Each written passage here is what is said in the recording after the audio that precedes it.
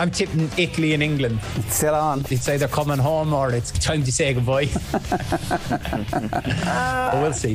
For the best Euro 2020 coverage, subscribe now to the OTB Football Podcast and download the OTB Sports app. The OTB Podcast Network with Get Set Go. Black Box Car Insurance lets young drivers bounce past high cost premiums. Drive safe and save more with getsetgo.ie. Hi folks, how's it going? This is episode 9 of the Football Pod and you're all very welcome along. Paddy Andrews, you're after spotting something in the corner. How's it going? Good. Have we got a goal?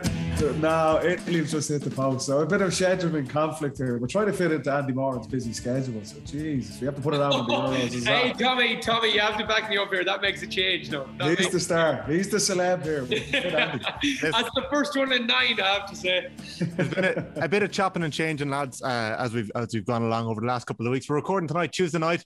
The commitment to the cause is that Andy Moran's doing it from his holidays in Enniscrone. Fair play to you, Andy. Yeah, like I live about 20 minutes away from Enniscrone, but it's we're down here with the 2 kids, so yeah, we're ready to rock. Listen, a staycation in Ireland over the last 2 weeks hasn't been the greatest thing in the world with the rain and the sun, but if anyone's planning to go on holidays next week, Paddy Andrews is going, and the sun follows Paddy Andrews wherever it goes.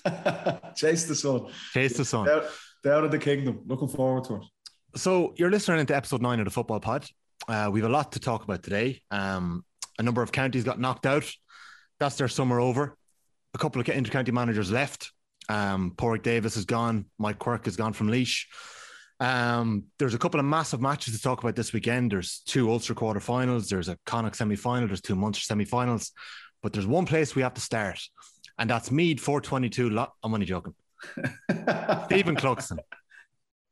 Paddy, has anything changed in the last 24 hours since you were on with Joe and off the ball?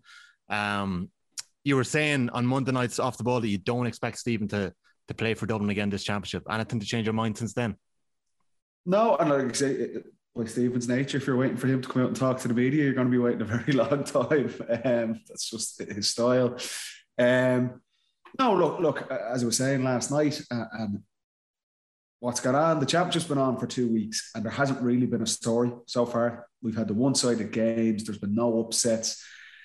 The hurling had a great weekend, and that was a big kind of kickoff for their championship, where the football championship is waiting to ignite. So when you arrive to Wexford Park on Sunday afternoon, and the captain of the reigning All-Ireland champions and arguably the most iconic player of the past, certainly decade for Dublin, is MIA, that is going to be a story. And I think Desi, to be fair to him, there wasn't a whole pile else he could have said. You know, if a player has stepped away and for whatever reason, you know, mentally or physically just not at the pitch of it right now, you know, that is, by the nature of it, it's going to create headlines, particularly because it's Dublin, and like I say, particularly because there's not a whole pile else going on at the minute. For the Dublin players, they've been down this road before, and even my own experience, I remember in 2016, we had our all-star fullback, Rory O'Carroll, and the reigning footballer of the year, Jack McCaffrey, both left the panel.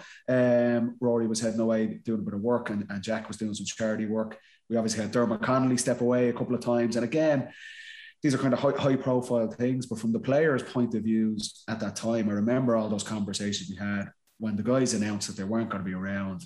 We would have sat down with Jim Gavin. I was like, Rory's not here, Jack's not going to be here, or Dermot's not going to be here, or Paul Mannion as well, had a couple of years. And the players just kind of, it's quite ruthless in a way. You just move on straight away. Like, the players are not sitting there kind of twiddling their thumbs, waiting at training for Stephen to show up. They'll kind of just kick on. And the nature of this championship as well, they don't have time to be worrying or focusing on that. It was a pretty sloppy performance from Dublin against Wexford. They'll be reviewing that this week. And then they're playing Meath in 9 days' time.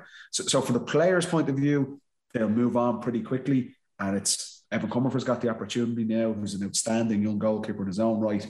But because of the nature of the player involved, that it's Stephen Cluxton, he's been there for 20 years, I think Desi's probably going to get more questions about it. The story's probably not going to go away. But from the players, they're going to just kick on and push on.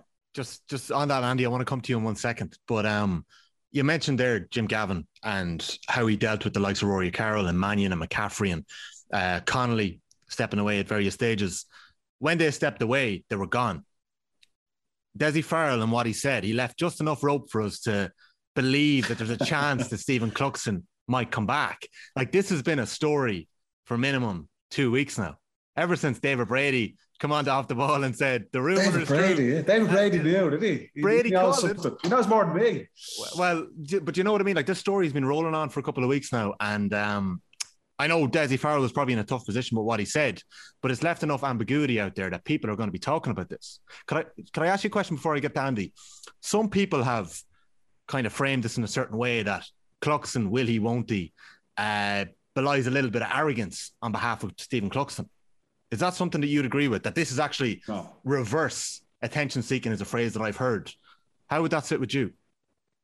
I could not disagree with that more. And from knowing Stephen and having I suppose the privilege of playing with him, that's just not his style. That's not in his makeup. He's been there for 20 years, 20 years playing senior intercounty football. He's been at the absolute forefront of what Dublin have achieved. You're onto something when they literally start changing rules to try and curb your influence on the game. That's kind of the level he's got to. So his dedication and his sacrifice for the team and for Dublin GA over the years is not in question. It couldn't be in question. I just think and we spoke about this on the pod in the last couple of weeks. Paul Mannion himself stepped away earlier on this year. Other players from other counties have decided to kind of step away. And in a way, I have to say, when you're in, it is all encompassing. It is literally, that's everything you do, every decision you make every day is based around trying to perform for your county. And for Stephen, if he just feels at the minute he can't do that, and not just for Stephen, for any player, if you're not in that headspace and you're not physically or mentally prepared, we don't know what the exact reason is.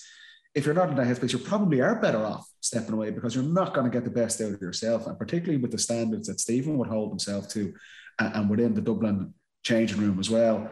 I absolutely don't agree that it's anything to do with attention seeking. That's just anyone who's had the privilege of kind of playing with Stephen or have any sort of dealings with him knows that's not his style. But I feel the difference from previous years, like you say, where it was Rory or Jack or Paul Manning going away, they've made the decision clear they were out. And obviously that conversation probably hasn't happened with Dessie. And you have to take Dessie. He's a very, very straight guy. At his word, and there probably is a little bit of uncertainty because Stephen might know himself because it is a big decision for any player. So that's why I think there's probably a little bit of ambiguity, and I agree. The longer it goes on, I think people are just going to ask about it because it's like say there's not a whole lot of other stories going on at the minute in the football championship, and because of the profile of the player he is as well. But I think the bottom line, besides all of that, the challenge for Dublin is. He's still Dublin's best goalkeeper and he's still one of the best goalkeepers in the country. So without him being there, there's no two ways about it. If he doesn't play in the championship for Dublin again this season, that is a boost to Dublin's competitors. And that's the bottom line. You can get caught up in all the legacy stuff. And like so you talk about Stephen for multiple pods with what he's done for the game. But if he's not there, and you have to think with the schedule of this championship and the fact that it's going to be such a condensed, like they're playing the next game in 9 days. The whole championship is finished in 6 weeks. If he's not back now, and we don't know, but I'd say it's unlikely that you're going to come back in at that stage. And that is going to hurt Dublin, of course. As good as Evan Comerford is, Stephen Cluxton has been the man for the past decade. Yeah. And that's going to be a huge challenge for Evan if Stephen doesn't come back and for Dublin as a whole. There's been some brilliant pieces written about Cluxton in the last couple of weeks. And Andy, I actually have 2 questions back to back for you here. One of them I'll come back to in a minute is from a Malachy Clerkin piece that Paddy himself was quoted in back in May. I'm not going to read out one of Paddy's quotes. I'm going to read out a quote from an unnamed Dublin teammate in that piece. But Andy, when you're watching this, I'll call it a circus around Stephen Cluxton and all the various pieces that were written in the last week about will he, won't he, is he back, is he not back? Does something like that possibly, is it too cynical to suggest that it possibly suits Dublin to have a conversation out there other than 7 in a row? I know. I think the nature of the guy, I believe everything Paddy's saying, if I'm being honest about him. Just don't know him on a personal basis at all, really, just on a competitive basis. And I think he just keeps himself to himself and he's just that sort of character. And I think we all know those characters in our life away from football, and just that he's a footballer, people are wondering. But I love the way the likes of Paul Flynn and the guys kind of came to his defence at the weekend. I don't think the boys in the Sunday game said much wrong, if I'm being honest. I think they asked the question, the boys kind of it's just one of those things. He's such an iconic player. It's going to, when he retires, if he doesn't come back, like I think Tomas O'Shea actually, sorry now for quoting the Sunday game so much, but I think he said we could dedicate a full show to him. We could dedicate a full month of shows to him. Like he's been that important of a player to Dublin. Like us as an opposition, the amount of work you had to do on a goalkeeper was insane to try to compete with Dublin. And that's where I think the biggest problem lies for Dessie Farrell. Yes, Paddy's tried to, I suppose, water it off there a tiny bit of Dublin, saying that, you know, we've had retirements in the past, the Paul Flynn's, the Jeremy Connolly's when they dropped away, but none of them give to the Dublin team what Stephen Cluxton did. And I don't mean that badly towards anyone else. You're talking about the most, I don't know what the word I'm looking for, the most... it is influence. It's influence, isn't it? It's influential footballer since 2000 to right to now. Yes, he didn't win his first All-Ireland until 2011, but then what he's done since has been, it was like Jim Gavin had a son playing in goals for him. This kind of stoic, nothing phases them, controlled personality. Nothing was too good, nothing was too bad. Everything was kind of in between. And to lose a player like that, yes, and we've seen it. Evan Comerford made a great penalty save against us in Croke Park a couple of years ago in the league. He's a top quality keeper, and in typical Dublin fashion, they've molded the keeper right in the same vein as Cluxton. And Cluxton is a huge influence. But Comerford has never faced the press in an All-Ireland semi-final or final. He's never faced that pressure. He's never faced, this is new. And if Dublin do lose Cluxton, it is hugely, hugely beneficial to the opposition. It's such a boost. Like, you basically can squeeze 20 yards further. He's not going to do the and he is a good kicker. Comerford is a good kicker. But remember the kick out to Howard for McCaffrey to score the goal in 2019. Yeah. That is on a sixpence. Like, that ball is kicked to exactly where they want to kick it. McCaffrey is gone. And to do that under pressure is hugely impressive. And to lose a guy like Cluxton for Dessie Farrell in the second year. But like you say, Andy, and we were aware of this as a team as well. Like, the kick out and possession has become an absolute cornerstone of modern Gaelic football. Like, we were only talking last week about where do we see chinks in Kerry's performance this year? Is Shane Ryan going to be in goal, or is it going to be Fitzgibbon and the challenges they face? With Dublin, and from my own experience of playing with someone like Stephen, he's just like a comfort blanket back there. For 10 years, and Andy said it, teams would spend weeks on end trying to stop his influence on the game. And no matter what, for 10 years, he found the answers. I remember Tyrone had this plan and they were coming up and he sees what's happening in the split second and just kicks it 70 yards over on them. And there's the whole game plan gone. Or Kerry bring 12 players inside to our half, unheard of, like this style of play. And he still finds the answers. And that, you're right. Evan Comerford is an exceptional young goalkeeper. It really is. He's had success winning Sickers and Cups with DCU, club championships with Ballymun, underage titles with Dublin. And he's learning from Stephen over the last number of years. And he is going to be one of the top keepers in the country as well. But like, that influence and just the calming presence that Stephen would have on his teammates, of course, look, there's no point in addressing him. Would Dublin rather have him than not? Of course they would. Of course they would. It's simple as that. Dessie would. So it's not great timing on that regard, but I'd be the same as Paul Flynn or anyone who spoke about Stephen. He doesn't owe anyone anything. Anything. He is entitled to make any decision he wants, and if he doesn't want to go back this season and come back next year, he's entitled to do all of it. And I think Dessie hit the nail on the head. Certain players, I think they have the right to make those decisions, and Dessie knows that, and the Dublin players will know that, and I can see the Dublin supporters and everyone involved in GA understands the influence and how important he's been to the game. So I just hope, like, as a fan now, and as a friend of his over the last number of years, I'd love to see him back, the same as any Dublin supporter would. But the bottom line is, if he's not there, as good as Evan is, we haven't seen him in that white hot intensity in the championship game. And the only way you're going to see it is the proof is going to be in the pudding. But we won't know that for a couple of weeks' time at least. But just on that, like, we have to even call it in last year. Dublin weren't challenged last year really in the championship. And Paddy, I think you'd agree with that. But they didn't concede a goal. You know, they didn't concede a goal. Yes, Meath went close at the very first play. A couple of teams went at them in the very first play. He was still pulling off saves. No, and he was still organising and pressing and getting the kick-outs going. And I've had him behind me, and he's telling guys we're there, and they trust him 100%. And that's only a half percentage. But for someone like Johnny Cooper or Mick Fitzsimons having Cluxton behind them, telling them to go right, go left, they trust him more than anybody else. And it's and just to, I suppose, to reiterate Paddy's point, he doesn't own Dublin football anthem, but he actually, from the greater, you being a Meath man, me being a Mayo man, he doesn't own football anthem. Like, football have benefited so much from Stephen Cluxton playing football. Like, he has absolutely revolutionised the game.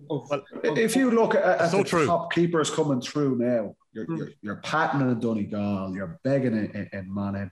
Niall Morgan, I remember reading Niall Morgan interview a number of years ago, and he was like, it's like Cluxton's number one fan. Like, that has been his legacy. His legacy, it is, and I've been absolutely just blessed that he was on my team, or I got the chance to play with him. And as players and teammates, we actually feel that it's not often you're one of your peers you look at with that sort of reverence. But I know the Dublin players do, and I think anyone involved in Dublin GA does as well. Like, so you can just see his influence on players come through, and he's had the same influence on Evan Cumberford. And that's why what an experience and a learning and an academy nearly for Evan to have been involved under Stephen like that. And you can see he's an exceptional keeper in his own right.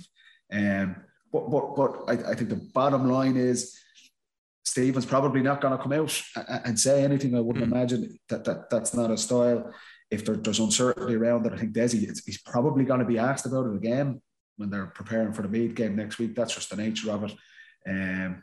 But if there's one team that kind of deals with or has experience of dealing with this type of thing in the past, like I say, one of Dublin's greatest strengths is they don't really get caught up in the stuff that's going on outside. And I know from our experience, while we were told that Rory and Jack were leaving, or Dermot's leaving, or Paul Mannion's leaving, there's a bit of disappointment because, Jesus, they're such good players. But you have to move on pretty quickly. You can't not. The show goes on, and when people just be hoping he gets back, but we just don't know at the minute. I have a couple of questions. I know we're 15 minutes into the podcast. I'm not going to dedicate the whole show to Stephen Cluxton, but I still have a couple of questions that I want to get from what you both said. Paddy, I've clocked it up. I've done my maths. Stephen Cluxton's 8 All-Ireland medals are the 76th All-Ireland medals to leave the Dublin dressing room, the Dublin matchday panel in the last 18 months. It's like, I know it's crazy numbers, but 76 All-Ireland medals, from Bernard Brogan to Owen O'Gara to Jack McCaffrey to Jim McConnelly to Paul Mannion to Darren Daly to Paddy Andrews, Michael Darren McCauley, Cian O'Sullivan, Kevin McMiniman, Stephen Cluxton. I'm not even including Paul Flynn. I'm not including Jim Gavin and his backroom team.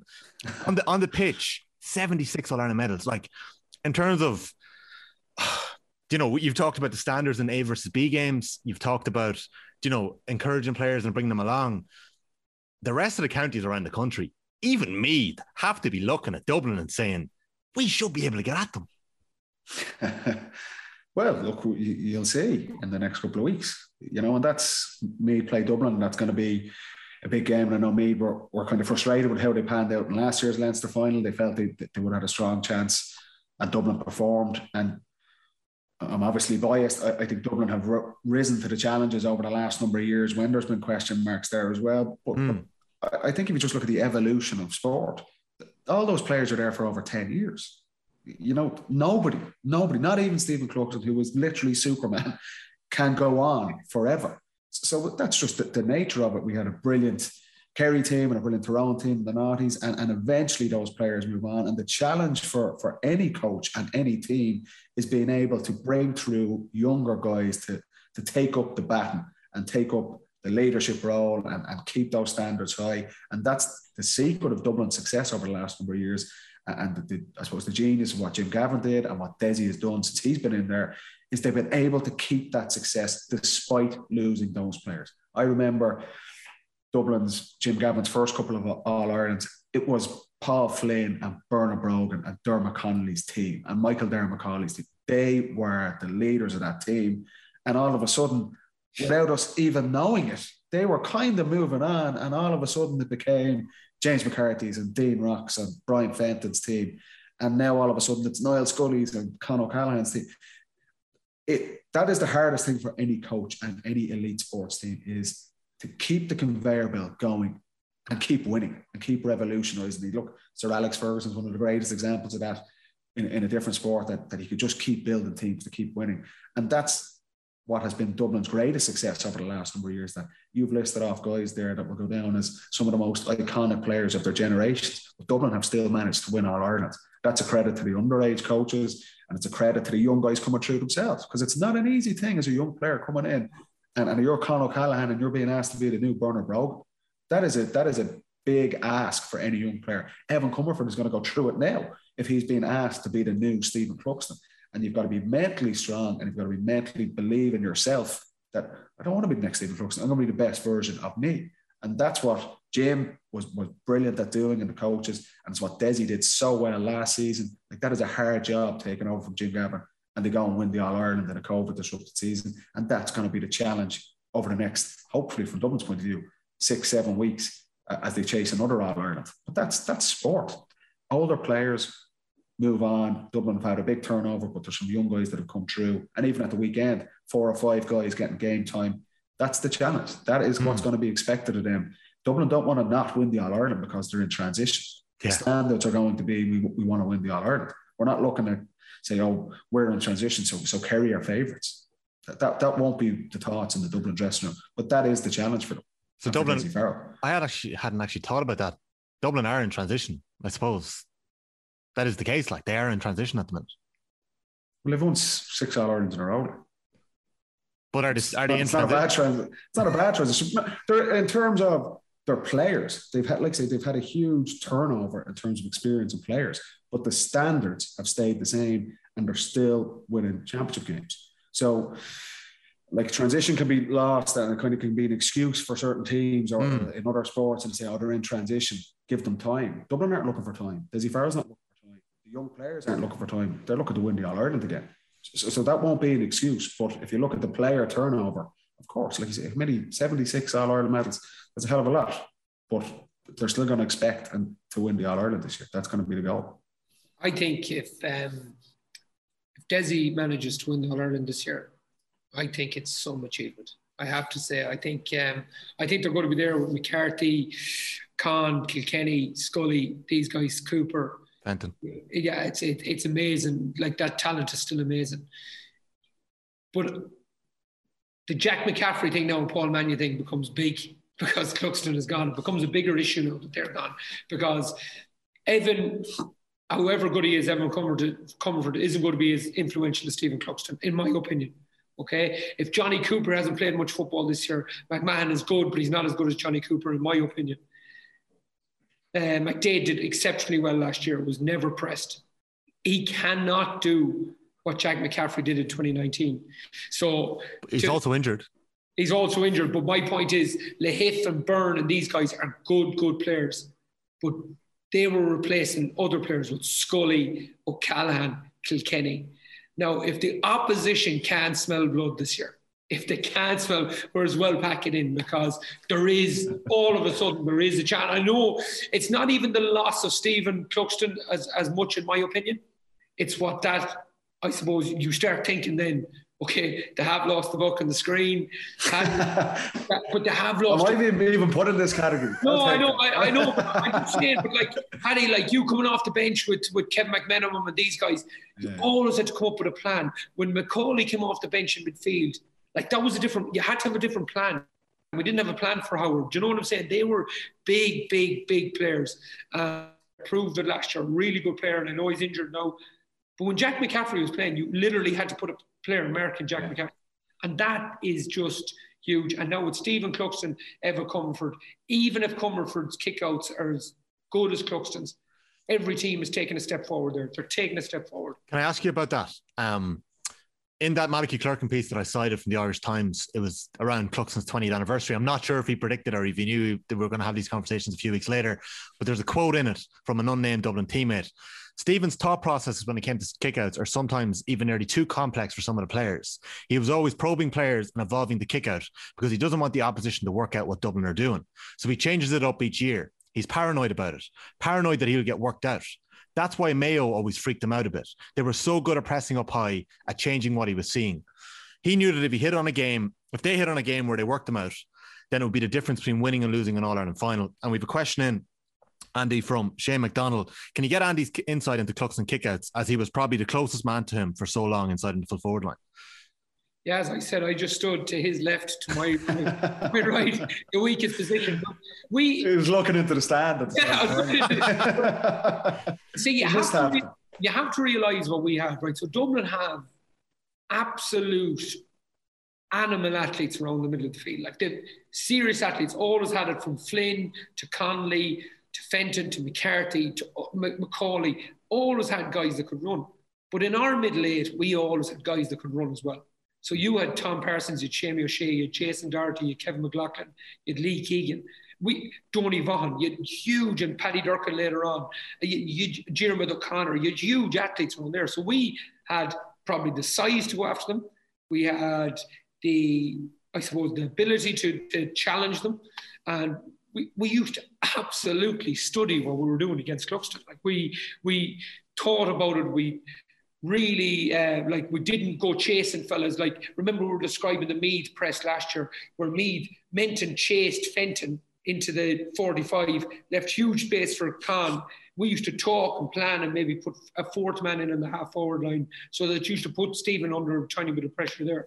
That's what we used to do. But as Paddy said, he used to work it out. Like, the only time I'll tell you a good one, the only time I thought Cluxton really, really got freaked was the first game in 2015. That was the one when we came back from 7. Cluxton was freaked. He was freaked out. It was the first time I ever seen him freaked out. And then somebody went down injured. We got a ball blocked down to put us a point up. Someone went down injured. Cluxton's gathering himself, and then he was 100% again for the last. I think he'd one more kick out after, and he just nailed it. So, how could you recognise that he was freaked? Because I was in the stand that day. I was looking down from above. I can feel the noise. Oh, yeah. I think we all were. Yeah. I think we all were.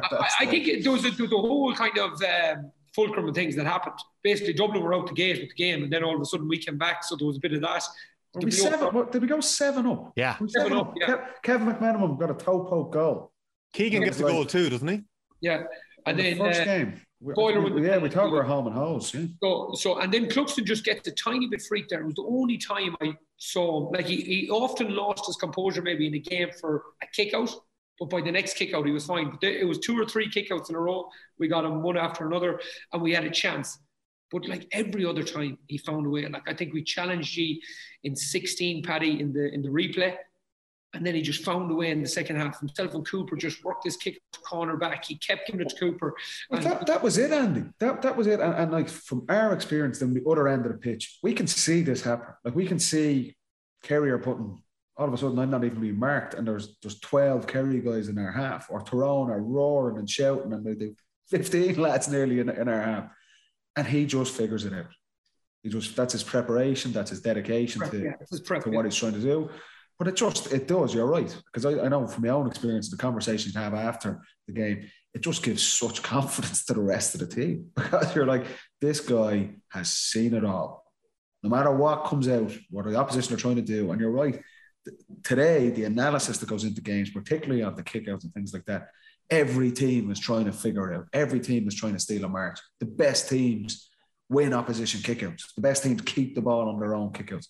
Like I said, we literally just touched on this last week, and the challenge for Kerry and the uncertainty around their number one. Is that going to be a weakness? Whereas with Dublin, you never, until maybe it's gone, you don't realise that you had 20 years of just an absolute calmness. We realise. Yeah, but it is. It's such a big position in modern Gaelic football. So I can even look. Yeah. He's even marking Tommy Walsh at the end of the Drone game in 2019, if you remember that. There was an image that did the rounds from behind the goals that he was getting ready for that. When we talk about, and I want to move on now to the Dublin performance, but if if you're the Mead analyst sitting down, and I actually don't know who the Mead opposition analyst is at the minute, but if you're the Mead analyst sitting down and you're looking at Evan Comfort's kickouts, I've already done your job for you. I've gone back to the only time Evan Comfort's really been challenged in a Dublin jersey, and that was down in Tralee in February 2019. And I watched that match back earlier on. And Andy, I don't know whether you remember doing the analysis on Comfort ahead of playing them in the league a few weeks later, but Kerry didn't even fully press the kick out that day, and they got a lot of joy off it. They got a goal and 4 points straight off Comerford. There was 3 points, 3 kickouts in a row in the second half that Kerry pressed at certain stages, and they turned over. They forced Comerford to go long, and they turned them over twice. They intercepted a kick out, and Tommy Walsh got a score. There was 2 high balls that came in on him. One of them led to a goal. He didn't come for it. What was there anything in 2019 when you're going to play them in the league? Did you focus on Comerford going into that, or was there any point focusing on Comerford? Not essentially. We like in the league for us, it was way different than the championship. We wouldn't have put that level of analysis into the league just because what we talked about before. Yeah. One, you don't realise who you have. Other things, it's been done on Zoom and it's been done remotely and stuff like that. So we didn't absolutely analyse the league the way we used to do the championship. The championship could be done for nearly 6-8 weeks out from a game. Like we'd be analysing kickouts in general. You could be having Morgan kickouts. You'd have different Donny Buckley would have different kickouts throughout the course of a session. Like, so he could have a Morgan kickout, he could have a Beggan kickout, he could have a Cluxton kickout, he could call them and you'd have to defend them. So you could have different stuff. That would be more championship stuff for us. With Comerford, like, I think the point Paddy is making is key here, Tommy, is that Comerford is going to become under pressure. He is going to freak out a tiny bit at times. We're not saying that didn't happen to Cluxton. It did. But he used to work. It's if he can work it out. And we're not going to know that from Evan Comfort until this actually happens.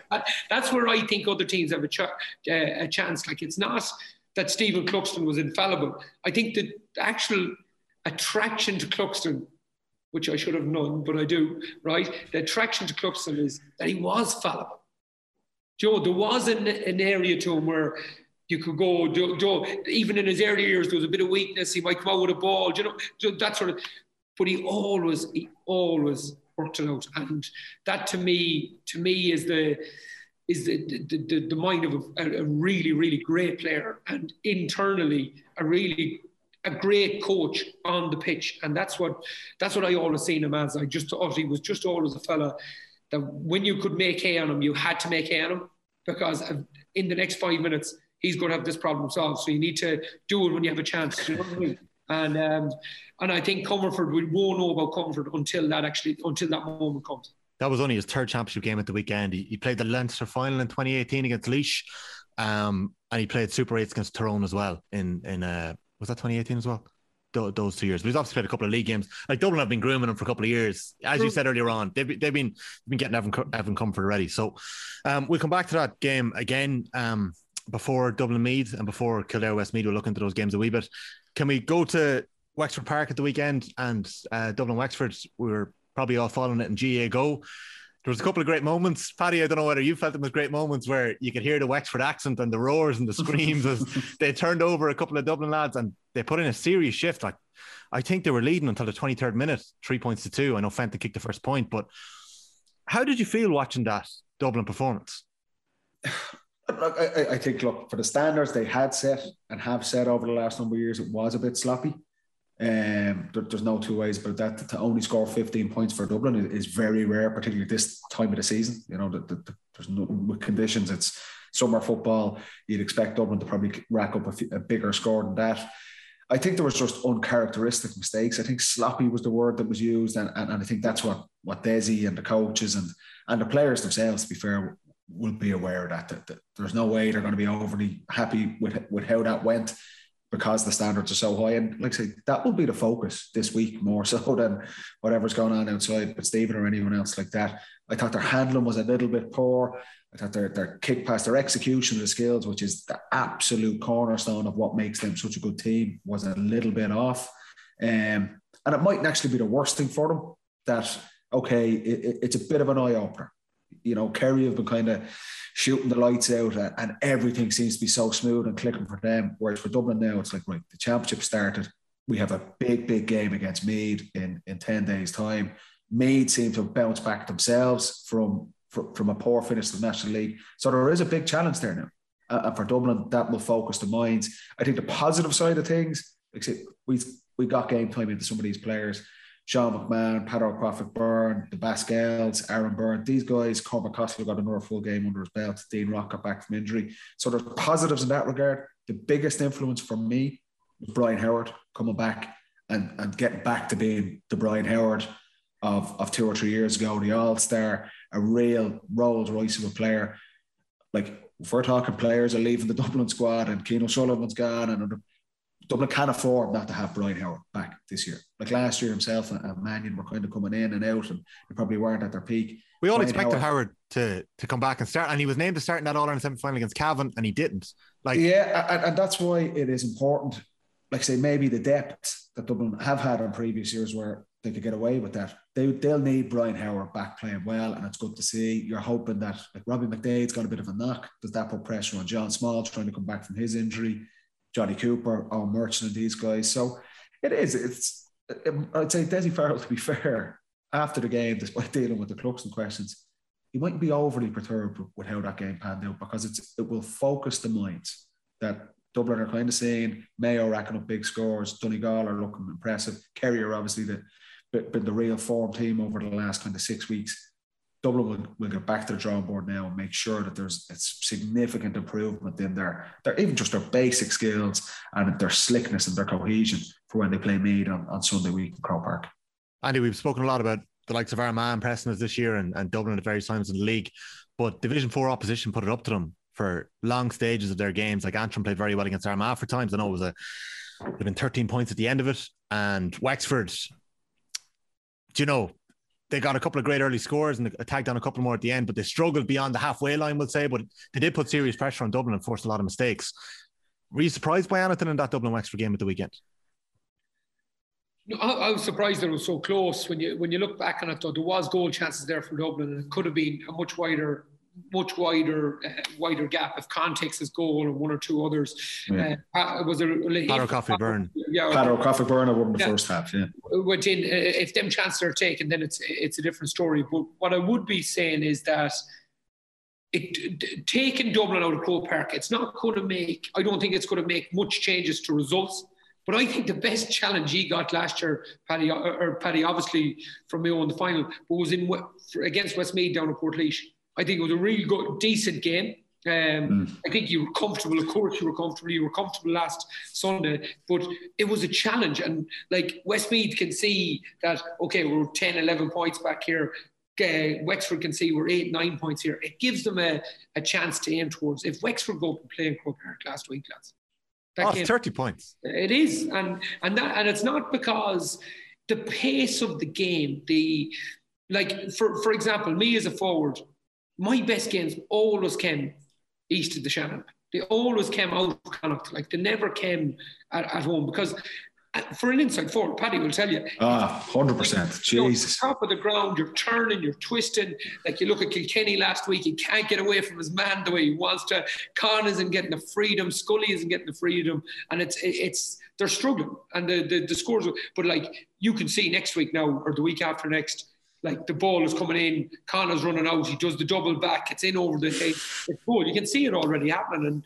And for me, for the game to grow in Leinster, Dublin, like them games, like down in Wexford, like you heard the cheer from the Wexford fans. Like, well, how many fans? 200 to 500 people. And 500, I think. Yeah, it was like if they were winning the game at halftime. Like, they hadn't scored since about the 8th minute, and they lifted the roof. Like, it was amazing. And for them players, like, you want them to go into the gym. You want Roach wants them to go into the gym in November, December, or from now, to be honest, into the gym.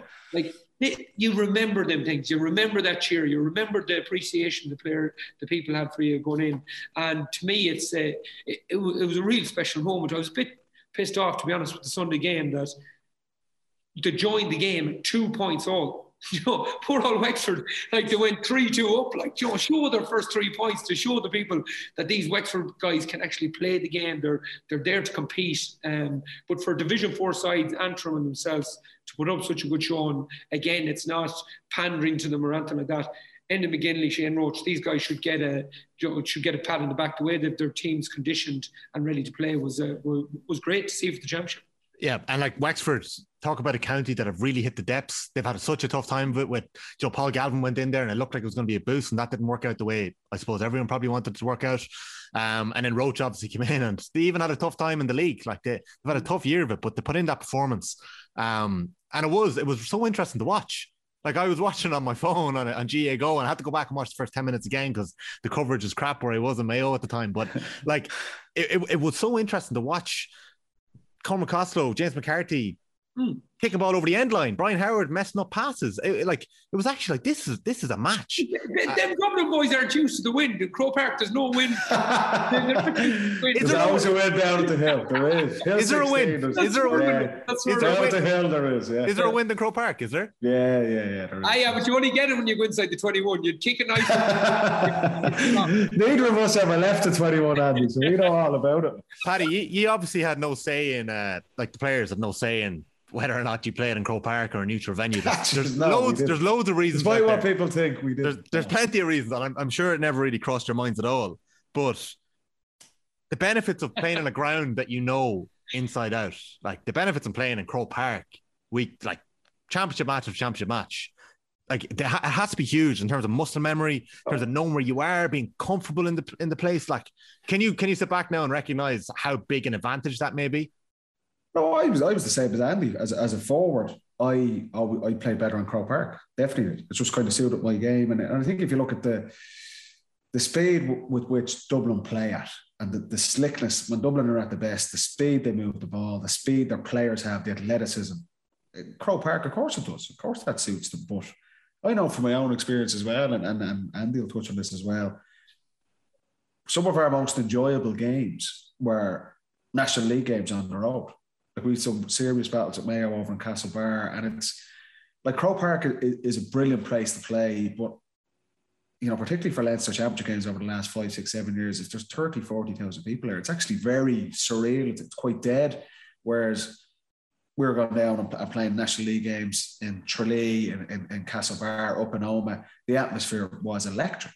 You know what I mean? And as players, we actually loved doing that, and the enjoyment, and invariably we did well. We got results, and coming out of Killarney or coming out of Tralee or coming out of Castlebar with a win, that was a hugely kind of enjoyable thing for a Dublin player. But I think, look, if you're playing in the summer and with the style that Dublin play at their very best, and particularly for forwards, Croke Park, of course, that's where you want to play. So, is it an advantage or not? Would it make a huge difference in the majority of Leinster Championship games? I don't really think it does.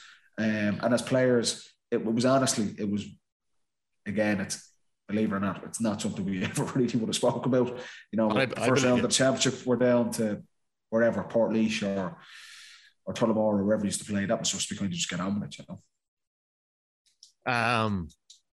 Conor McGrainer has a question. He wants to know, in the first half, were the Dubs rattled with a missed free shot selection, Howard's ballooned kick over, I think McCarthy had a kick over the end line as well. Could you define it as being rattled, or was it just ring rusty? How would you have seen it as that? Did Wexford do anything to get at them? I think just Dublin were sloppy, and that's why it's when it happens, it's so rare that it actually does happen. Like we've given them plenty of credit on this pod throughout the season so far. Their first game against Roscommon, how clinical they were in the National League. That was their first game of the season, and they hit the ground running. They were excellent in what they were doing. So Sunday was just, credit to Wexford, because you could see Shane Roach, and I know Shane Roach well. I spent time in college with him. He would have those boys absolutely revved up. The crowd had the players revved up, and you could see Wexford were absolutely giving Dublin their fill of it. There was probably a bit of that, and then also just a little bit of sloppiness in terms of the execution. And Dublin will be absolutely aware of that. And that's why I think for Desi, if I'm in Desi Farrell's position, I don't think that's the worst thing that's happened in that game at the weekend, that they can kind of say, you can give the guys a bit of a rocket this week and say, right, we're playing again in 9 days' time. That performance wasn't good enough. It's not at the standards we're talking about. And whether you're, like we've said this, whether you're 3 or 4 new players getting their opportunity, and Pat O'Coffey-Byrne and Sean McMahon and these guys, just because they're new on the panel doesn't mean that that's acceptable. If they're making bad decisions or they're sloppy on the ball. So that's, I think Desi will actually be relatively happy that he can focus on that, and the players most certainly will. But No, it was. It was uncharacteristic, and it's not something you're accustomed to when you watch Dublin play. And they were sloppy, Paddy, going forward with the ball in hand. They were very tight at the back. Joe, they held Wexford to 3 or 4 points, I think, for Joe. Did Wexford score the third point probably in around the 15th minute? In around 50, and then they didn't score again till mid-fourth. What was it? They tagged on 2 points in the 68 and 78 minutes. So Dublin, yes, were sloppy, but their structure was good. Their defence was good. Going forward, they were poor. But listen, all in all, I think Paddy's nailed it there with Desi Farkin going forward, and their structure is still in a good place. So the rest of Leinster, there's a bit of buzz about Kildare at the minute. John Mahon's Offaly have been knocked out, unfortunately. So Kildare won 15, Offaly 13 points. In Westmeath, they were down at half time and they came out and they really put it up to Laois in the second half, 320 to 110. And obviously there's been a big fallout since Mike Quirk has stepped aside. Probably one of the most brightest inter-county voices at the minute, somebody young who's getting a chance. Much the same as Enda McGinley. It just shows the perils of inter-county management at the minute. You dip your toe in a county and things can go wrong so quickly, especially during COVID. It's been such a tough time for managers out there. Like Quirk was actually doing quite well, I think, at the start with Laois, and then once momentum went, it all just slipped away from them. Like they were a point up at half time and Westmeath came out and done that. Like Andy, you've mentioned that Westmeath are a very well coached team. You've seen them up close once or twice. What way would you lean with that Kildare Westmeath semi-final at this juncture? I did go Kildare, and the pace they showed the last day against Offaly when the game was really in the melting pot. Bar, for some reason, to do stupid things and be down to 13 men. Bar that game was over, and some of the pace and the forwards. I just think Kildare and Laois should be doing a lot better than what they should. And I think Mike Quirk, I think sometimes the benefit of what a manager's done with a team is only shown in the next phase, So I think the benefits will come on as John, we've alluded to players move on. Ross Mundy, who's been huge for Laois over years, Begley, all these guys are all just getting to that age where you're probably trying to keep them. Yeah. And probably try to blood new players. So it's really tough. Laois should be doing better. I think Mike Quirk knows should be doing better. But Joe, you'd feel bad for him. But in terms of the Kildare Westmeath, you'd have to go Kildare all day, just with the pace they have. I think Westmeath are good. I think they're well structured in terms of their defence. But then when they come out to play, they seem to concede quite a bit at the back. So when they came out to play against Cork, they conceded hugely against Cork. They came out to play the last day against Laois in the first half, and Laois scored quite a bit going the other way. So I think Kildare will just have too much of them going forward with the running lines, and I think Kildare should win. Paddy, Meath racked up a big score against Longford. It was in Navan. There was moments in that game where Longford had a big chance, I think, for a penalty at one stage when the game was quite close. And then before half-time, Meath racked on 1-5 in the space of 4 or 5 minutes and then blew them away in the second half. From my perspective, the most impressive part was the Meath press and the Longford kick-out. Paddy Collins, a very highly regarded goalkeeper, and Meath annihilated him in that regard. What can Meath do to hurt Dublin? It was a very important game for Meath, and there was kind of murmurs with how the league campaign finished for them, the kind of the flatness of that, not getting promoted. That was a setback for Meath. There's no doubt about it. Andy McEntee would have wanted Meath get back into Division 1. The way they were beaten by Kildare, if you look 6 months before, they wiped Kildare in the Leinster semi-final, scoring 5 goals. So that was a challenge for them, and it was interesting to see the reaction. I was actually really impressed with them, and you could see Meath.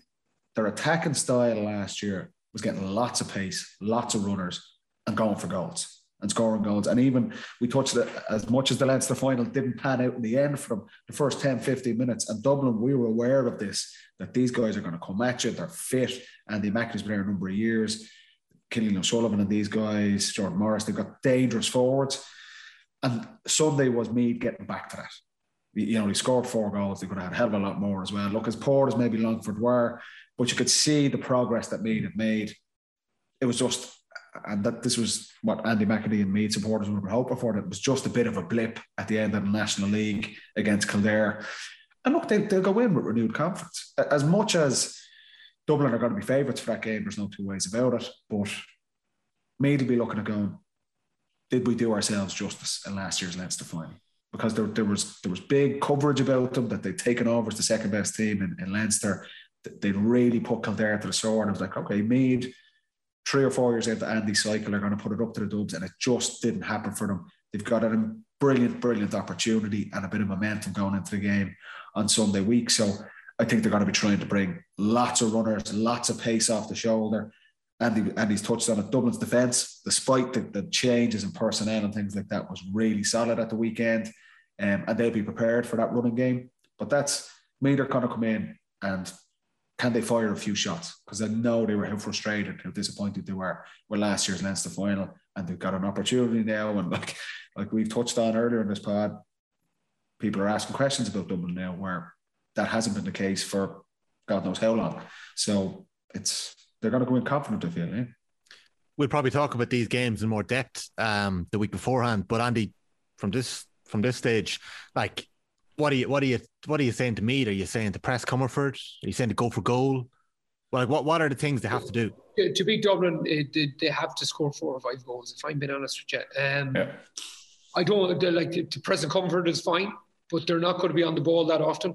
Dublin are going to hold the ball. Like, I think against Wexford, they probably put up a new record. I think, Paddy, was it 1.5 minutes or 5 minutes of the ball? Just huge amount of time on the ball at the start of the second half. So I think for Meath, they have to really identify what we are going to do when Dublin have the football. How we're going to conserve our energy, what spaces we want to mark, who we want to go really tight on. Is it worth their while pushing Comerford, even though he's a new keeper? Is it worth their while doing it? Because is it going to leave too much space in behind? Joe, so they really need to think about what they're going to do when they don't have the ball. And then when they do have the ball, it has to be, they have to attack at speed like what they did against Longford, and they have to go for goal, in my opinion. They have to be clinical, and like I said, you're not going to get, and this is not just for me, this is any team, and it's going to be the same if you're playing Dublin, if you're playing Kerry. You've got to accept that the players they have and the quality they have, they're going to have the majority of the ball. If you're looking to cause an upset, it's the same for any kind of underdog commentary. You have to take your chances. You're not going to get many of them. Meath had, a very hectic start to the Leinster final last year. They had 2 or 3 chances where if it's one more pass, they might get a palm goal, or that they kind of snatch at shots because they're panicking. They can't believe they're in that situation.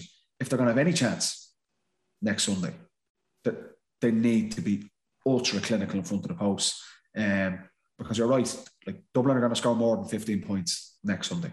That will be a focus for them. They won't be happy how their attack, the lack of cohesion there, the kind of missed opportunities, decision making.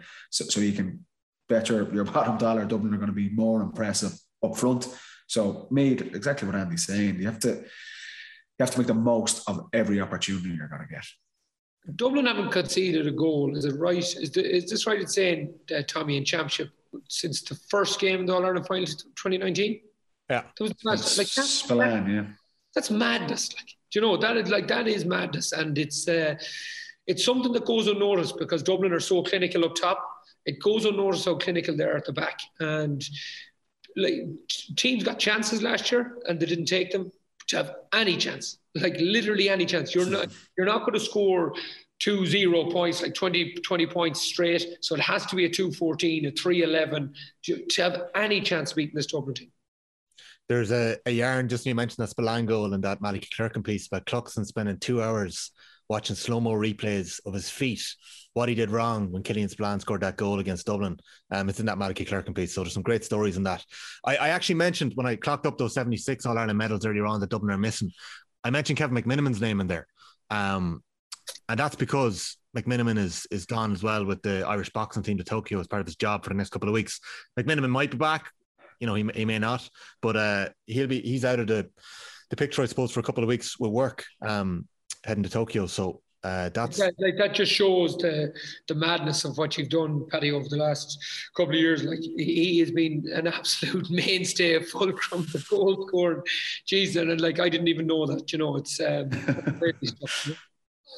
That's a report in the Irish News. Another piece in the Irish News, Neil Loughran has the line, is that Conor McManus's injury isn't as bad as initially feared in terms of his comments, so they're hoping that he's going to be okay.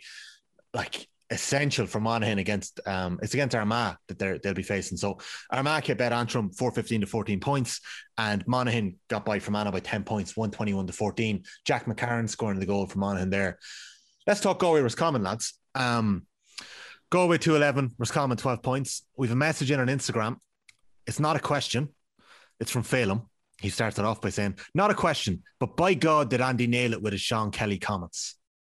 Like I was driving to the Connacht final last year, and my good friend Barry Kelly, who played for our club team for years and then was playing for Salt Hill, so he knows. He actually came back to us last year again, but he knows his Galway football. His dad was really good friends with John O'Mahony. He used to be the eyes in the stand for him and stuff like that, so he knows his football. And before the game, I was doing the bit for Off the Ball and went in, and I just rang him and I said, who were the guys here? You know, and he said, Kelly was unbelievable for Moy Cullen's club. And for the championship, he said he was the best player in the championship. He said he's playing cornerback. He said, Andy, he's a new man since he went back there. You know, he's brilliant. So watched him for the whole game. He is literally the main guy in their team. He's a good tackler. But anytime they're under pressure in the back, they now have himself and Silk in the two corners who are serious ball players, and they can get the ball out. And for Mayo, it's about stopping this guy. I think recording the game the last kind of final, I think Galway scored 6 points in the first half, and I think he was directly assisted or directly involved in 4 of them attacks. Like, he is the main man coming off the back of the midfield. He's got a forward's eye in his head because of his history of playing there. Yeah. But he can do 2 things. He can run beyond the play, but he also can hold behind the play and link it with a kick. So he reminds me he's not the same sort of player, but he's a bit of a lacy sort of player too, the way he can link the play, and he's just very, very elusive. You wrote that he tracks the play as well. Did you mention like a scrum half in your mirror piece?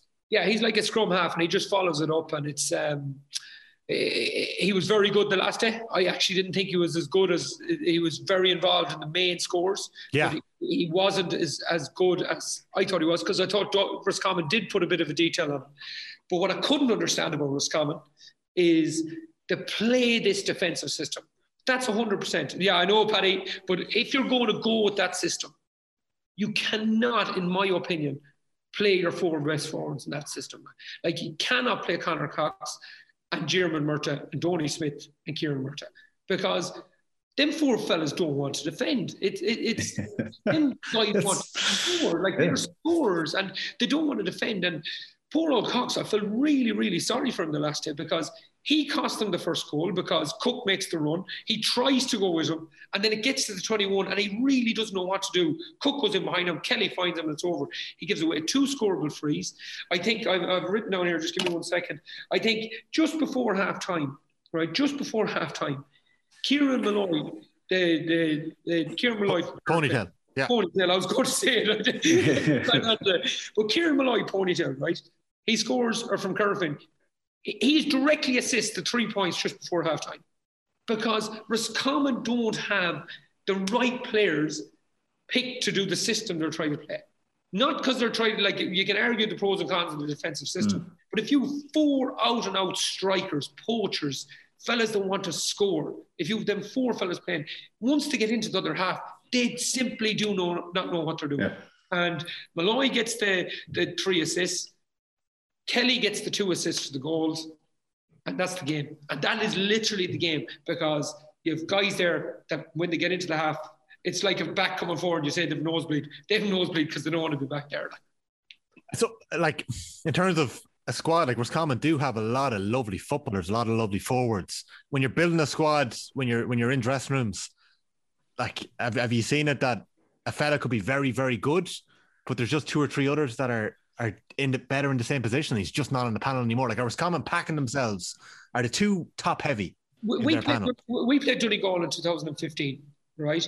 We played Donegal, and I was the 6th forward at the time. I was just back playing okay, but I knew I was the 6th forward. I knew I was the one that was going to be in or out. Like, I knew that. You know that feeling, right? And we were playing Donegal. If we played with 6 out-and-out forwards, we were going to get beaten. And what we did was we played Barry Moore in a system play, because if I played that sweeper role, it'd been a disaster. So we play Barrymore as a third midfielder to help out Neil Gallagher, but then drop back when the play was. He was sensational. Up in Croke Park was sensational.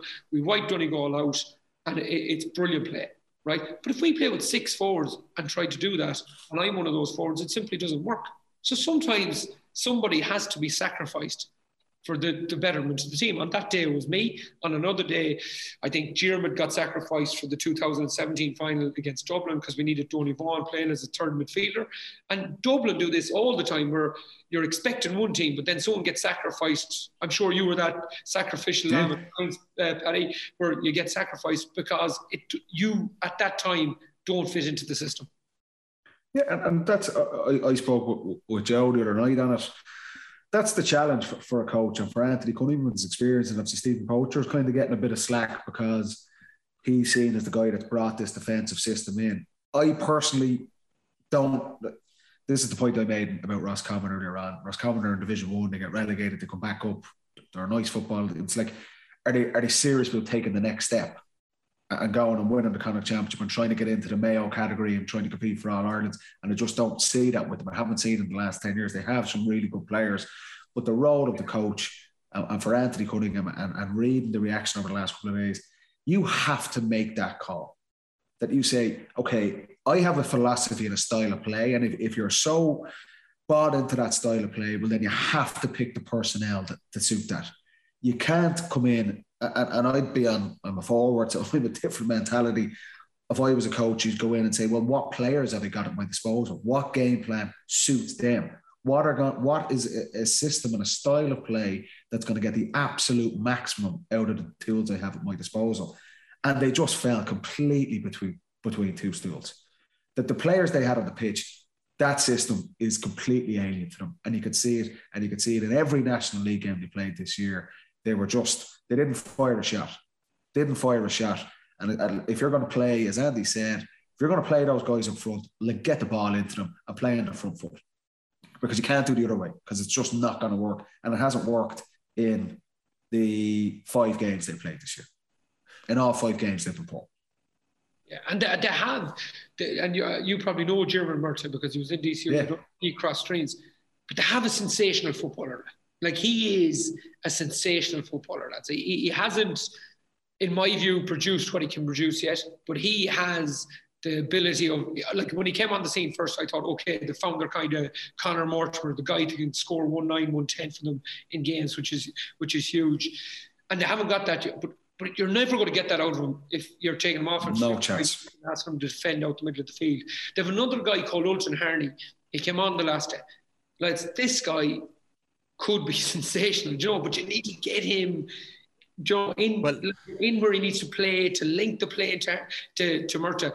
And yet Roscommon still haven't got them 2 fellas on the field at the same time. He's been ruined by injuries as well over the years, Ulster Harney. He has, but he need, like, that's. But he's played about. I can pick 4 or 5 different positions that Ulster Harney's played over the years. But if they keep swapping manager and keep, and you keep having to go in and impress a new manager, and you keep having to go in and, prove your fitness and all this, the same cycle is going to happen time and time again. It's time for someone out to take control of the whole situation and look after players like that. So for a manager like Anthony Cunningham, we don't know whether he's going to stay on for another year or move on. If he's staying on for another year, like, in a county like Roscommon, they've had a brilliant under-age success over the last decade. I can't imagine they've got the biggest playing pool in terms of other counties. What are you doing there? Are you going in? Are you picking out different types of players to try and breed a bit more aggression, or a couple of more defensive-minded players? Like, what are you trying to do with your squad in the winter? They've struggled a lot. Roscommon has struggled a lot around the middle of the field for a long time.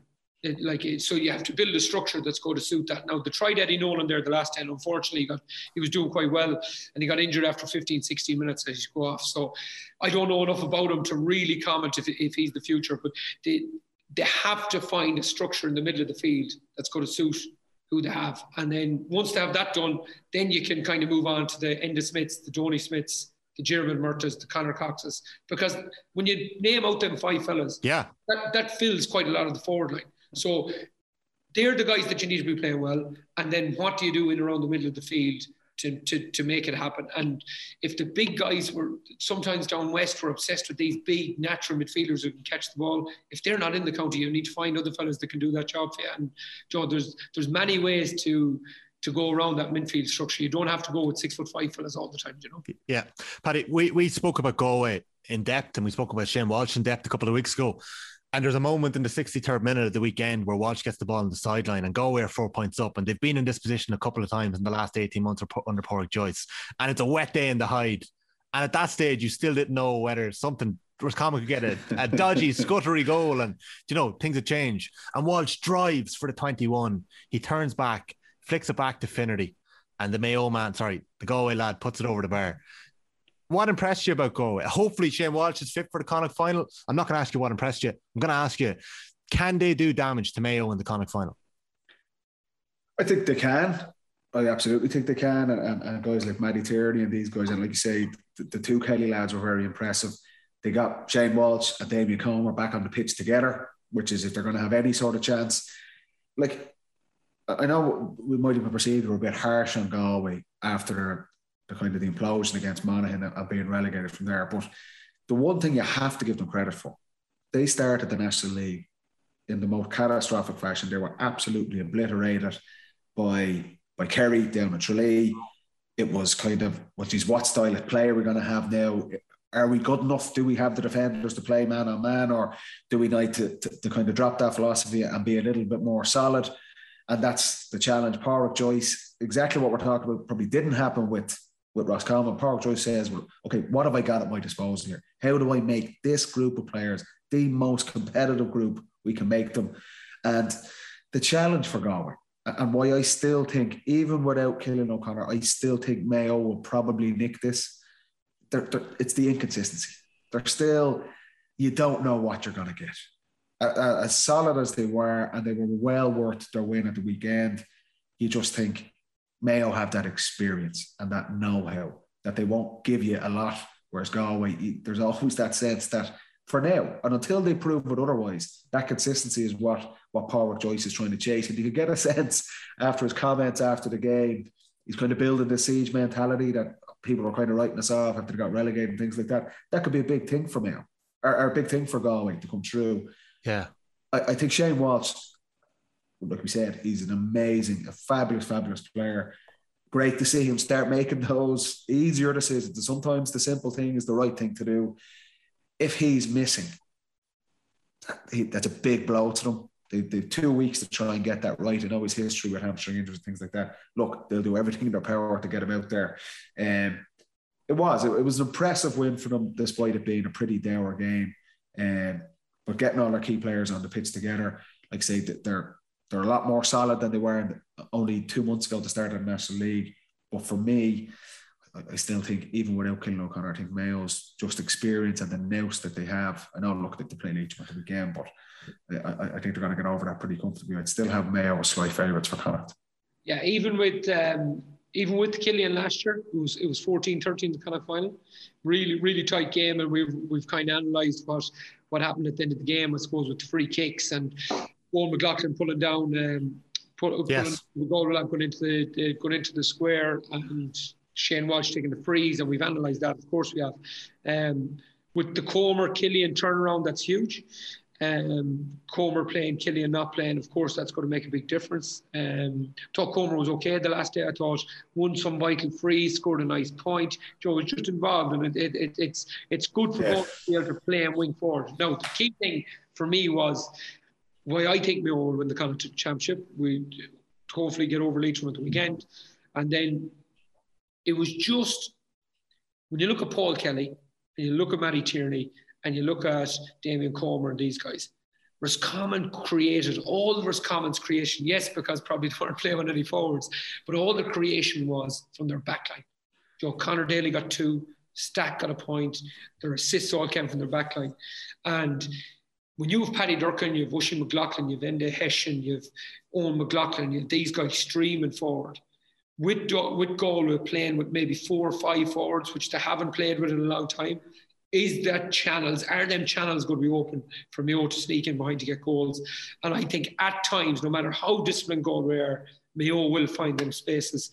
And I think a goal or two either side of that will win the game. And for me, Mayo will get them goals. And I tell you where the big thing, Andy, where Cillian O'Connor not being there is that we touched on it, that Aidan O'Shea more than likely is going to have to take on the scoring burden and play closer to goal.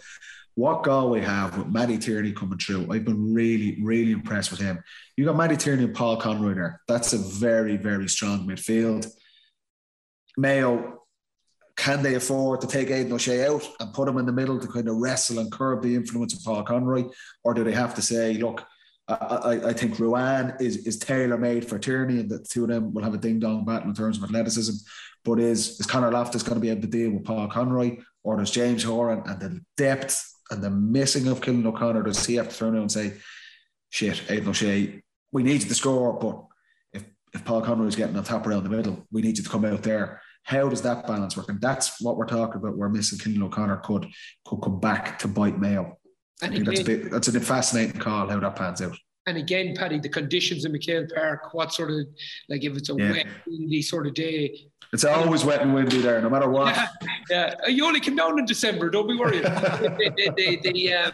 No, but I'll tell you another go, Paddy, right? We played Galway and Limerick in 2019. We were winning the game all through. It was as soon as Clarkey said the penalty, the game was going to be a Mayo game. But Paul Cook was outstanding. Honestly, he kicked 4 points. Kicked 4 points in the first half. So you're on about Tierney, Cook, Conroy, all good players. Tierney's an outstanding player, lads. We were involved in coaching under 20 last year. We did really well on Tierney. It was a wet storm of a day, right? It was February 8th, a wet storm of a day, and he gets one chance. He got one chance, lads, and he buries the back. He buries it. And brings it to penalties. Galway beat Mayo on penalties, but it was just showed his class. One chance on a crap day, just after winning the intermediate with his club, and he comes back and he did that. It was the vital score in the game. Was he 11? Was he 11 for the 20s? He was 11 for the 20s, and it was a really classy goal too. Yeah. Like you mentioned Rolls Royce with Brian Howard earlier on. Like this guy, he's had a couple. He's only a kid. He's had a couple of clutch moments though. He had that monstrous mark against Monaghan. Follows it up with a massive free in the last few minutes. He got a point off that mark. Like, he's an exciting footballer. Like, there's good breeding in Galway. Like, he's another fella that can kick frees off the ground with both feet. They have one in Shane Walsh and they have another one now in Matthew Tierney. Like, Walsh is even handing frees over to Tierney. Like, that's a big statement to make. Yeah, I think Walsh is just on Walsh. I think he's going to be okay. I don't think it was one of those ones where he pulled up with the hamstring. Yeah. It looked like more of a tight hamstring than Anton. My unscientific medical view on it is that he'll be breaking news. Mayo's Andy Moran says Shane Walsh is going to be grand. This is Mayo stirred, isn't it? Yeah. But no. The Galway have always produced footballers. The difference in the Kellys and Tierney, though, I don't think any of them three boys would stand for much shit. Like, I'd say they look like guys to me that would put in the work. There's no kind of messing with them. Like, I don't know if of course you remember Gareth Bradshaw, the retired there he's from the same neck of the woods as the Kellys, like Hardy Boyle. Like, it's not that they're coming in and they just think, I'm a county footballer and my head is up my arse kind of thing. I believe them three guys will be made of the right stuff and they'll probably build a team for the next 10, 15 years, Standard setters is what you're saying. I think so, yeah. Okay. Football this weekend, we've got Cork Limerick in Limerick. Kerry Tipperary are playing that evening on Saturday evening. On Sunday, there's Leitrim Mayo and Castlebar. Andy, I think we're both at that, are we? For Off the Ball at the weekend. Have you confirmed yet? Yeah, the debut. Good man. 21. I'm on, yeah. We have Tyrone Cavan as well at the weekend. And I want to have a word about the two Ulster quarterfinals and Derry Donegal. Which of those two games are you expecting the championship to take off in at the weekend? Tyrone Cavan or Donegal Derry? I think we're waiting on something. We're definitely waiting on something. And more than likely, you're probably going to get it from the Ulster Championship between the Monaghan Armagh semi-final, if their league game was anything to go by, and the way Armagh they've been building momentum all year, and then Monaghan getting a win, especially now if McManus's injury isn't too bad. But I think these two quarterfinals, look, I still expect Tyrone to beat Cavan, and I still expect Donegal to beat Derry, but we've been building up Derry. They've been one of the most impressive teams in the league, that they absolutely steamrolled Division 3. brilliant defensive record. We're shooting the lights out. Shane McGuigan and these guys, they're arguably, you could say, they're nearly a Division 1 team on the form they've showed. Can they give Donegal a right go over? Particularly, are Donegal going to risk Michael Murphy again, or have they learned their lesson? That could be a big influence on that. So we're expecting a really, really big game there. Cavan, like Cavan have to have something. Like seriously, like they have. You would think being relegated, losing that game to Wicklow, that Mickey Graham and those players, as the reigning Ulster champions for the last month, have been flat to the mat and just have Tyrone in their crosshairs. If they've anything about them, which they do, which you know they do, surely there's a big performance from Cavan on Saturday night. Is it going to be enough to get over Tyrone? I don't think so. I expect Tyrone to win that game. Bear in mind, Tyrone's National League campaign and their kind of identity crisis that they're trying to work out. They've had time since that game in Killarney. Look, they're the two fascinating games from the weekend. And you're hoping for an upset of some sort. You're hoping for proper contests. I don't think you're going to get it in the Munster Championship games. I don't think you're going to get it in the Connacht Championship this weekend. Sleeping on Limerick. We're sleeping on Limerick. I'm happy enough to do that. Okay. My focus is on those two games in Ulster. We're just hoping for Cavan can turn something around, because it's been a catastrophic season for them so far. Andy, I know Tyrone are your second favourite team. We've heard you love Tyrone. We know you love Tyrone. What I'm hearing from Paddy is that there's going to be a sting. So far down the rabbit hole now, I have to keep going. Yeah, can't get out now. There's going to be a sting in the Cavan tail at the weekend. It'd be fantastic if there was. They're a savagely proud county. You'd imagine there'll be something in there, like they've been relegated. Well, I think there's definitely going to be a fight in them. Is there going to be enough, or was there something in Division 3 where they were worked out that people could see what they did last year in terms of the work rate and where the press teams for their kickouts, and I think Tyrone should have enough now. Where both Cavan and Derry have a huge chance, I think, right? So if we look at Antrim last week with Enda McGinley, very new to the scene in terms of management, and it does take a while. If you look at Wexford, Shane Roach, very new to the scene, it takes a while. Both did exceptionally well. But if you look at Derry with Rory Gallagher and you look at Cavan with Mickey Graham, it definitely gives them a chance. Like Rory Gallagher isn't going in there with, like, he knows Donegal inside out. Like if there's going to be a shock in this championship, lads, it has to be it. Like Rory Gallagher knows them. Like, your absolute leader and superstar is more than likely out. Your team is in the form of their life. Like that, they haven't got. The Derry people believe in them. And Donegal are 100% worried about this game. Like the only team you didn't want out of the underdogs in Ulster is Derry. So if there's going to be a shock, this is going to be it. Do I think they have enough? I think Donegal will have too much scoring power for them. I genuinely think that's going to be the only issue. I think Derry will score plenty, but I just think Donegal will score too much. I genuinely think that's going to be the problem. I think on it, you're right. The Rory Gallagher influence, he knows that Donegal team from working with Jim McGuinness. He'll have a plan for Ryan McHugh. He'll have a plan for Paddy McBrearty. We've seen Donegal have very kind of set patterns of play up front. It can at times be predictable. Now it's a different thing knowing what's going to happen and being able to stop it. But Rory Gallagher's going to have plans for that. Chrissy McCaig is going to be manning that full back line, and he's trying to get his hands on Paddy McBrearty. If Murphy's missing, and remember the creaks in the Donegal defence that was highlighted even by Down, who've had a pretty poor season. Caleb Mooney, his speed, his athleticism. You're looking at Conor Glass coming through for Derry. They will have a really, really set game plan. They've got huge confidence on how they've performed over the spring. You're right. We're hoping for some sort of upset, something to ignite this championship. I think that the most likely place is going to be this weekend if Cavan or Derry can get over. In saying that, I agree with Andy. I think the quality that Donegal and Tyrone have, if they bring their best stuff, should probably just have too much. But I think if you're going to see an upset, that's where it's going to be at the weekend. I can't get the image of, and I think I rate this guy so highly, so I'm not talking him down in any way or form because Man Mercury's brilliant. But Chrissy McCaig, I can't get the image of him sticking to his man in the league final against Offaly. I know they were out the gap and letting someone run in behind him. Because if you do that against Donegal, an own ball is coming through and you go with Paddy McHugh or someone, yeah. That's going to be a hand pass to the back of the goal and it's going to be a tap in. So I can't get that image out of my head. And I think Rodgers is slightly like that as well, where he just goes a bit too much with his man because they're so obsessed with cleaning out the main guys. But with Donegal, there's so much quality. And O'Donnell, Langan, McHugh, Owen Baughan, all these fellas running through that sometimes you have to just let McBrearty kick the ball over the bar from 21 yards out. And that's where my big worry is. With Cavan, just to go on to Mickey Graham, Mullinaghta, Ulster Championship, surely he is going to come with a plan. He has to come with some sort of plan. And that's the only chance, and it's the only hope, and it's the only chance that Mickey Graham has these boys set up to absolutely ambush Tyrone and Oma next week. That's the only issue, only chance that have.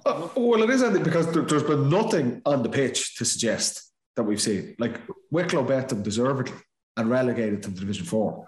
So there's been nothing on the pitch that we've seen in their 4 National League games to suggest they're going to bring it out. This is purely on blind faith that it is, they won the Ulster Championship last year, Mickey Graham's track record, and just the mentality of those players. Like, they would have been embarrassed at how that league came. The reigning Ulster Championship and they're relegated to Division 4. You have got to think that the pride that they have as a footballing county, the pride of the players, the pride for Mickey Graham, over the last 4 or 5 weeks, they are leaving absolutely no stone unturned in the preparation for Tyrone. And that's the only thing we're basing it on. It is, blind faith. So we'll see on Saturday night. Well, I don't know if there's any clues or lessons in that Ulster final last year between Cavan and Donegal, but it's worth looking back on.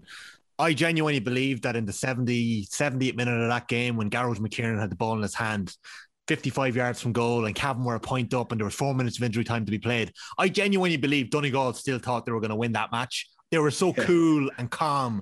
They were nearly, I don't know if complacent is the word, but it's like they were just sure they were going to win the ball and they were going to get a point and they were going to win it. And McKiernan launches it in, Patton breaks it down, and Cotterman buries it. Like, that was just like, and the day of days that was, Tipperary just 1 month beforehand. I don't know, like surely Donegal have learned their lesson. Surely they've been caught last year and they're not going to let it happen against Derry. But surely. The thing about Derry, right, the reason me and Paddy, and we're not being dismissive about Cavan being Ulster champions, they won it on merit. They did a great job. They prepared well and they won. But Derry have actually form where Cavan have no form. So not even looking at the Donegal thing, looking at the Derry situation, Derry went out and flaked Offaly, right? Offaly go up and do a job and Louth do really well. And then they go and do well against a team that are just after being promoted to Division 1. And like, Derry flaked Offaly by more than Kildare bet Offaly. Do you know what I mean? So this is real form. Like, they're, as Paddy said, on that form, you could argue that they're in around Division 1 anyway. So I still think Donegal have enough, because I do think Donegal will put on 22, 23 points, where I don't think Derry will be able to put on. I think Derry will trouble them. I think the glass is as we said, is a gift from God for Rory Gallagher, and they have a real chance. But I do think Donegal should have enough. You're listening to episode 9 of the Football Pod. We're nearly done. Next week is going to be episode 10. So congratulations, lads. You've made it that far. What a milestone. Yeah, we're getting there. And I hope to God next week we're not starting with something off the field or a story of somebody leaving a camp. I hope we're talking about the football, because I'm excited. I'm really excited. Dublin are just doing a Mayo on it. Do you know the way Mayo retired one a day? Yes. One a month. We're doing one every month. Yeah. Who's going next, you know? Giving each of the We're players just keeping the championship interesting, lads. There's nothing on the pitch that's keeping it interesting for the minute anyway. So, do you know what the big thing we're hoping for? We were hoping Roscommon Galway was going to be the game. Now, the conditions were bad and the way the team's kind of set up. Let's just hope there's big games. And like I say, those 2 Ulster games, if we get good weather and proper championship stuff, because look, the hurling was phenomenal at the weekend. They're up and running. We're waiting on the football championship to ignite, and fingers crossed there's no more retirements or no one else is left, and we can talk about some good games next Paddy, weekend. Poor things, you'd have no players left. I might go back and get a game now. We've got a couple of questions in on Instagram, lads, at footballpod_GA. If you ever want to send in a question, you can drop a DM, or we'll put a story up every week the day before the podcast recording, and you can drop one in. Keane wants to know, Why did the lads choose to wear their socks up? Andy?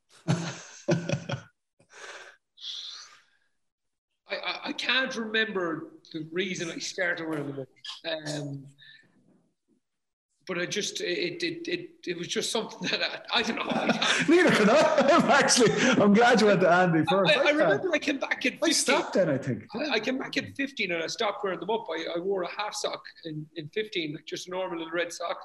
And for some reason, then I said, sure, if I'm finishing them as well, finish the way I started and pull them back up then for the last 2 or 3 years. But yeah, it was just a thing I did.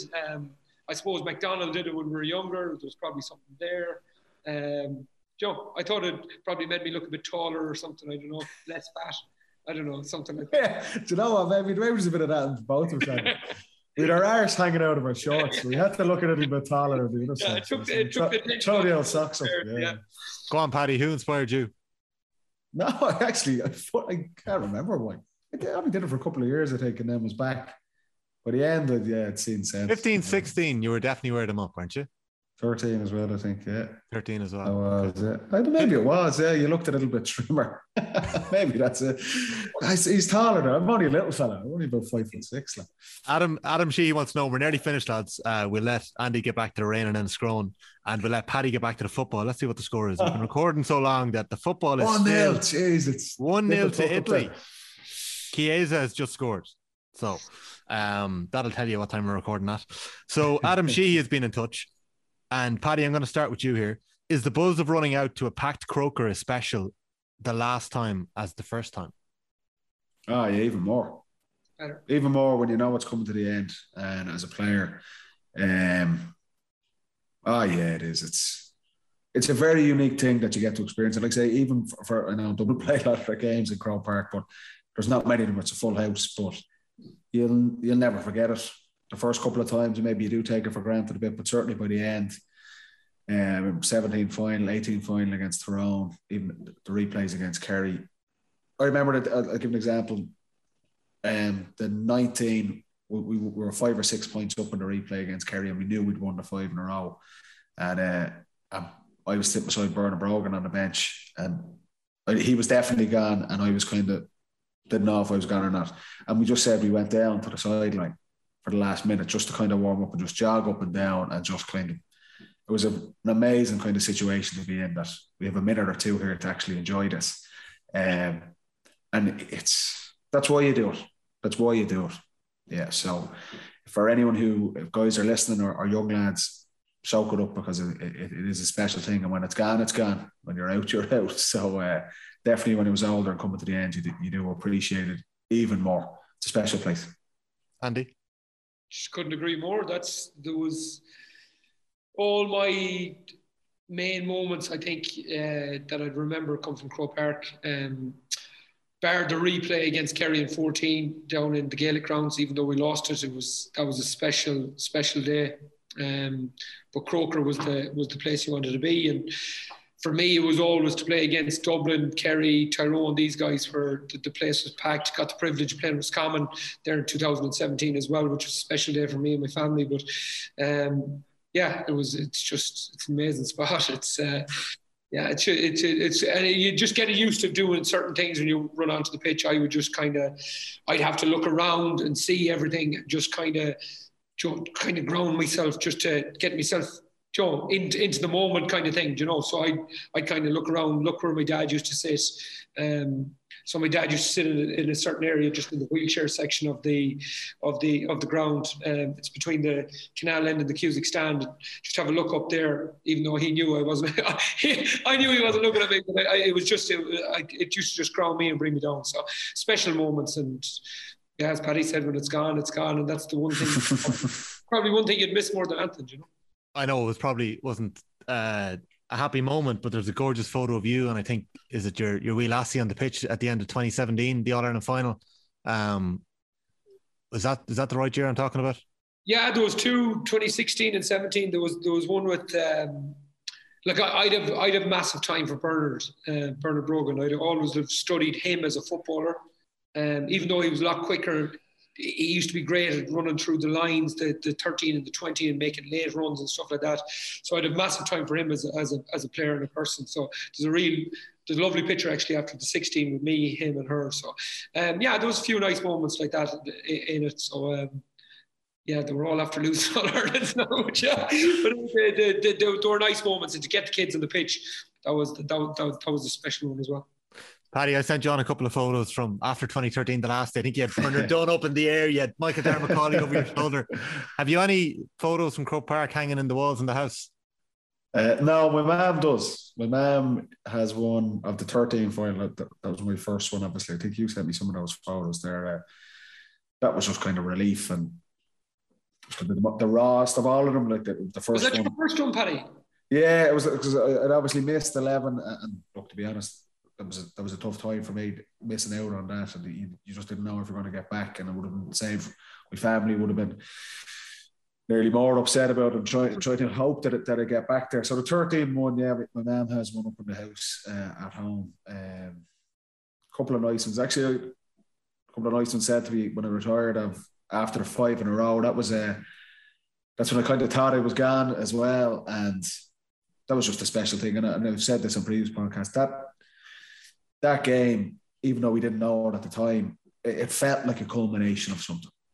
You know, we assumed the longer it went on that Jim was going to stay on for last season, and then he eventually left, and Declan Darcy, the guys, and then obviously Bernard and a couple of players left. But that had been years in the making, getting to that point. We stayed out on the pitch for about, let's say, 45 minutes to an hour after that game, because it was just we'd created history, you know. So that was a special one as well. So the first one, and then the 5 in a row, I think were probably the ones that stand out mostly. Yeah, just when you were mentioning there earlier on about there being no wind in Croke Park apart from beyond the 21, and like we get questions in all the time about like what's the noise like in the stadium. Like, what a privilege to play in a packed Croke Park.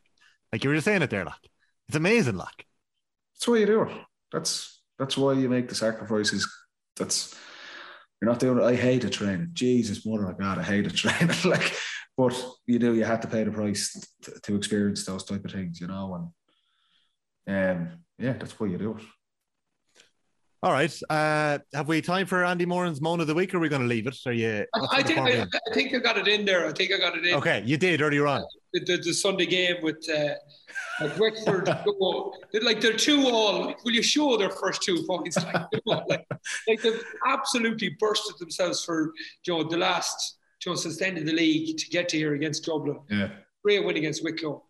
They score 7 or 8 points. Show the 7 or 8 points, because we're not going to see these guys on the telly again until next year. Yeah. So I'd love to have just seen how they went about getting them, where they put the pressure on, how they got the scores, the first 5 minutes of the game when it was really a battle. Let's show them. Like, we'll see plenty of Costello and Fenton and Howard coming for the next 6 weeks. I just love to have seen the Wexford, a bit more of the Wexford game. That's fair enough. We'll I'm a happy person, Tommy. You're not. He's tarnished you with this brush now. No. Des Cattle's never going to speak to you again. Oh well. You're off the Christmas card list. Like, you're gone. I did a thing with Des there last week. Actually, I should have told him. Throwing him under the bus here. Poor old Des. I don't think we can blame Des for that part of the Sunday game, but yeah, we'll leave it at that. That's Andy Moran's Moan of the Week this week, folks. So, lads, thanks very much for taking the time out this week again for the podcast. It's been a pleasure. If you're listening in and you're not subscribed, please do. We got loads of lovely messages last week after last week's episode. Lads, I'm not sure if you got them, but a lot of people were enjoying the podcast and they let us know on Twitter, and a couple of nice little shout outs. So if you're enjoying it, do share it. Let your friends know. Share it in your club WhatsApp groups if the lads are sending on any little nuggets from inside the Mayo and Dublin dressing rooms over the last 10, 15 years. Andy, how many years are you playing into county football? It was 20. 2003 to 2003 to 19. So I think so 16. Okay. Seasons, okay. That's it. Episode 9 of the Football Pod in the books. Hey, before you go, that's a bad hit rate. 0 from 70. Your execution rate is way down. It's way down. Thanks, lads. Thanks, go on, lads. Take it easy. The OTB Podcast Network with Get Set Go. Black Box Car Insurance lets young drivers bounce past high cost premiums. Drive safe and save more with getsetgo.ie.